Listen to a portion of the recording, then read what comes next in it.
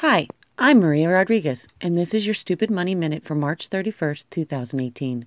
Computer chip manufacturer Intel has filed a patent application for Bitcoin mining accelerator.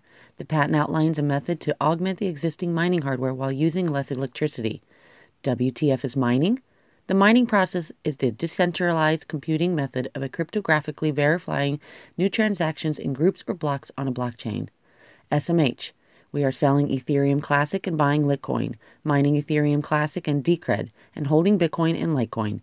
Your numbers for today. Litecoin is up to 1.51% to 120. Ethereum is up 2.83% to 403. And Bitcoin is up 1.54% to $7,124 per coin.